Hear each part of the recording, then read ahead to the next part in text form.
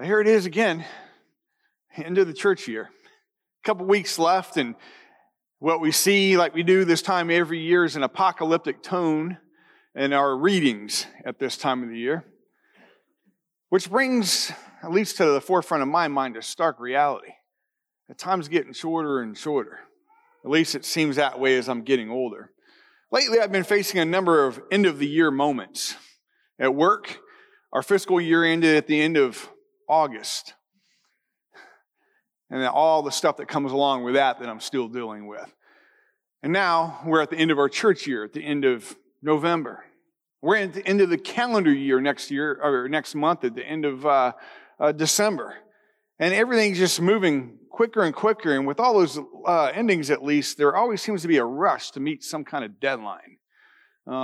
As if the reality that things are coming to a close caused a flood of utter anxiety because, at least in my life, I failed to get things done ahead of time. And now I've got to deal with it at the last minute. And I suspect that might be true of a lot of us, with a lot of areas of our lives.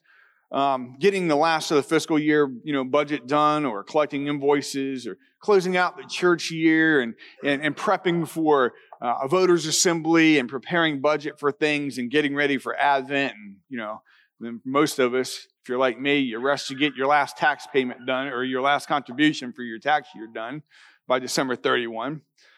Getting ready for Christmas and birthdays. I don't know what it is, but every year it seems to be the same thing with a time rush. And then there's another thing that's been creeping in my mind more and more recently, and that's the realization that time's becoming more compressed.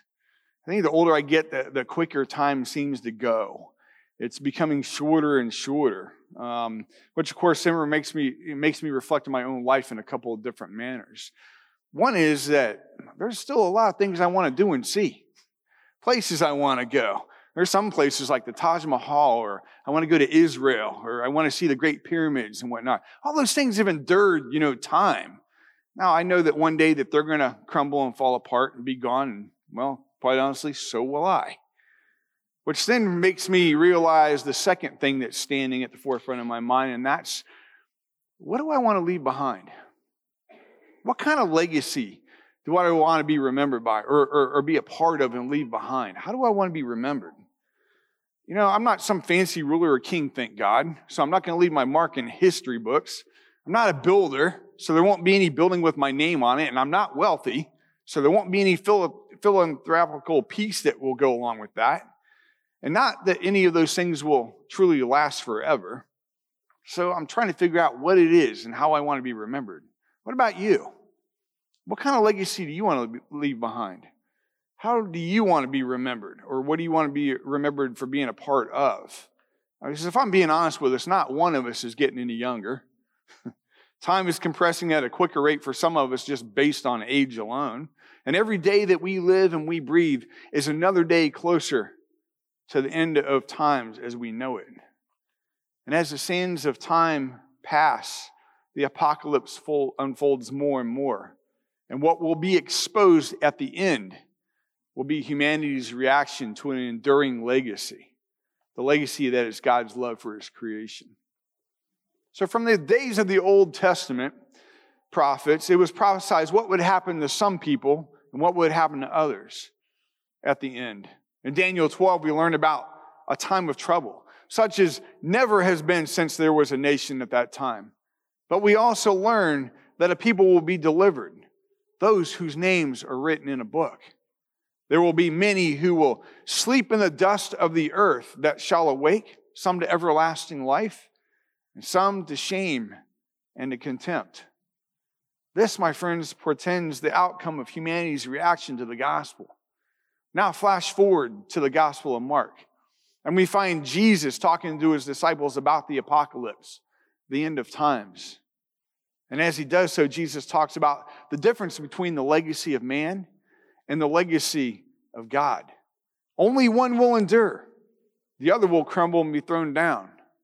And the disciples, well, we're going to learn why it's important to be on guard against those that would seek to separate us from this enduring legacy. So Jesus starts with the legacy of man.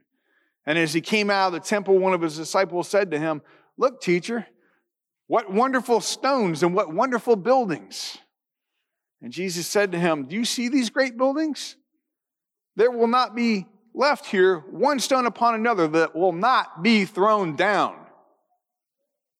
You know, I don't know about you, but I often walk around this property sometimes when nobody else is around, and I look at the stones up here in the altar, and I look at our facilities and our property, and I think of all the good times that have been had here and all the ministry that's taken place. And I look at these things and I think, wow, I want this place to be around for 60 plus more years. But it shouldn't be the legacy of these buildings, like the structures that stand for 60 more years, because it's never the legacy that's a true legacy that were built with man's hands, is it? It should be the ministry that I'm thinking of, right? That should be the legacy that this church leaves behind. The gospel. These things will crumble apart from God. So I find it interesting that as Jesus tells the disciples this, and then he goes and he sits on the Mount of Olives, that his disciples don't ask why these things will happen. Rather, what do they ask? When? When will these things take place? I wonder, are they feeling a time crunch? Are they thinking that they might still have plenty of time to save the structures? Jesus doesn't really answer the question about when the end will be, only what the beginning of the end will look like. And embedded in that is, in the description, is the implication of what the true legacy is. The legacy that endures, that's real and tangible. But in order to understand that legacy and to hold on to it, one has to understand why the legacy is even necessary. It's easy to want to listen to a parable-giving, humble, serving, impossible, healing Jesus, but not so much to an apocalyptic speaking family and religious institution distance Jesus, which is what we hear. That's the kind of Jesus we hear today. This Jesus who distances himself from the wrong types of religion, who even in the beginning of Mark distanced himself from family, only because of what family stood for at that moment in time. This Jesus today speaks of crumbling temples and false prophets, of clashing nations and kingdoms, earthquakes and famines. It's kind of scary if you ask me. As Jesus says, though, these are but the beginning of the birth pains. But for his disciples, they're not to endure not only for these things, but the consequences of being his disciple. What are those consequences? Being delivered to councils, beaten in synagogues, bearing witness to kings and governors for his sake. And here it is, right now, the legacy I've been alluding to. That as disciples, we don't endure for the sake of nothing. The legacy we endure for and the legacy that endures is what? The gospel. Jesus says, and the gospel must first be proclaimed to all the nations. The good news of salvation must be proclaimed. And at what? At all costs. Listen to what Jesus says. And when they bring you to trial and deliver you over, do not be anxious beforehand what you are to say, but say whatever is given to you in that hour. For it is not you who speak, it's the Holy Spirit. We are the vessels, my friends, whom God works through. We shouldn't be afraid of what's going on, nor should we be guessing when the end of times are going. What we need to have is a sense of urgency, a sense of doing His work, a sense of spreading the gospel and carrying on the legacy that Christ has called us into. I want you to think about legacy for a moment. What is a legacy? Like most words in the English language or any language, it's got multiple meanings. On the one hand, a legacy can mean what we leave behind or how we want to be remembered. On the other hand, a legacy is, somebody who has gone, who has had a family member that's gone before him, like at a university or a fraternity or sorority. Think about that in terms of who we are as God's children. God has given us a legacy of salvation through the works of Christ. And in our baptisms, we're cleansed and we're made righteous. Therefore, we are legacies, called to carry on the living legacy of the gospel. And what Satan wants nothing better than to separate us from that legacy. than to have us think that all these scary things in the world are worth giving up the legacy of the gospel for and run and hide and try to seek comfort in other things. And Jesus tells us, endure. Those who endure will be saved. And you know, as I think about that, I think about the day I'm going to have to stand there on Judgment Day and answer to God. I think about who I may or may not see there with me. And I think about my duties, my responsibilities, not only as a pastor, but as a child of God. And so as I think about what kind of legacy I want to leave behind, I think about the legacy that I belong to as a child of God. What about you? How do you want to be remembered? A new heaven and a new earth is being born, and it's making way for a new creation. And we are participants through whom God spreads a legacy. The gospel must be proclaimed to all the nations. And that doesn't just happen here within these church walls or on this church property. And don't get me wrong, this property serves a purpose, and there are many things that we need to be intentional about in preserving it. But the gospel needs to be spread out there amidst the corruption and the violence and the pain and the forces of nature. And there will be brothers putting brothers to death and children rising up against their parents.